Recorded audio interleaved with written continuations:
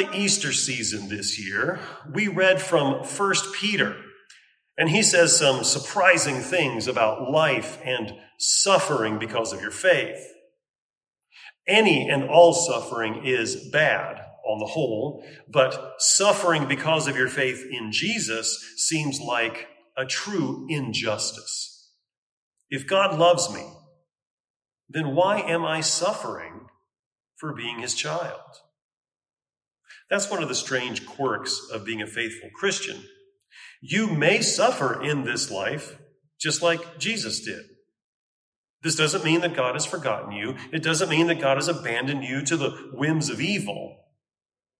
But rather, as St. Peter says, to this you have been called, because Christ also suffered for you, leaving you an example so that you might follow in his steps.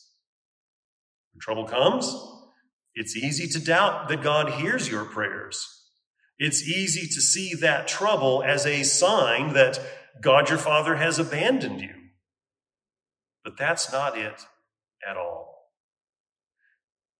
The holy apostles rejoiced that they were found worthy to suffer for Jesus' name.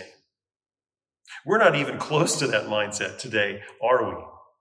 Because even when you suffer the normal things, a bad grade, a breakup, posting the wrong thing on social media, you might think that life couldn't get any worse. But suffering for being one of the baptized, that's a whole other level. And that's okay. Really, it is.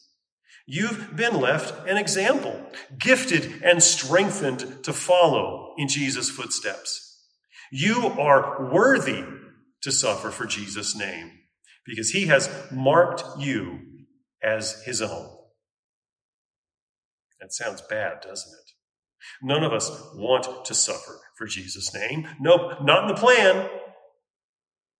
But here's the thing.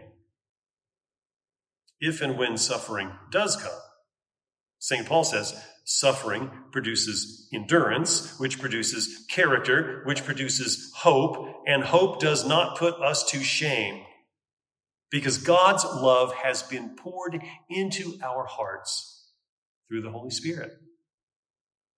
In all things, God's love for you abounds, and he will see you through all these troubles until he returns for you on the last day.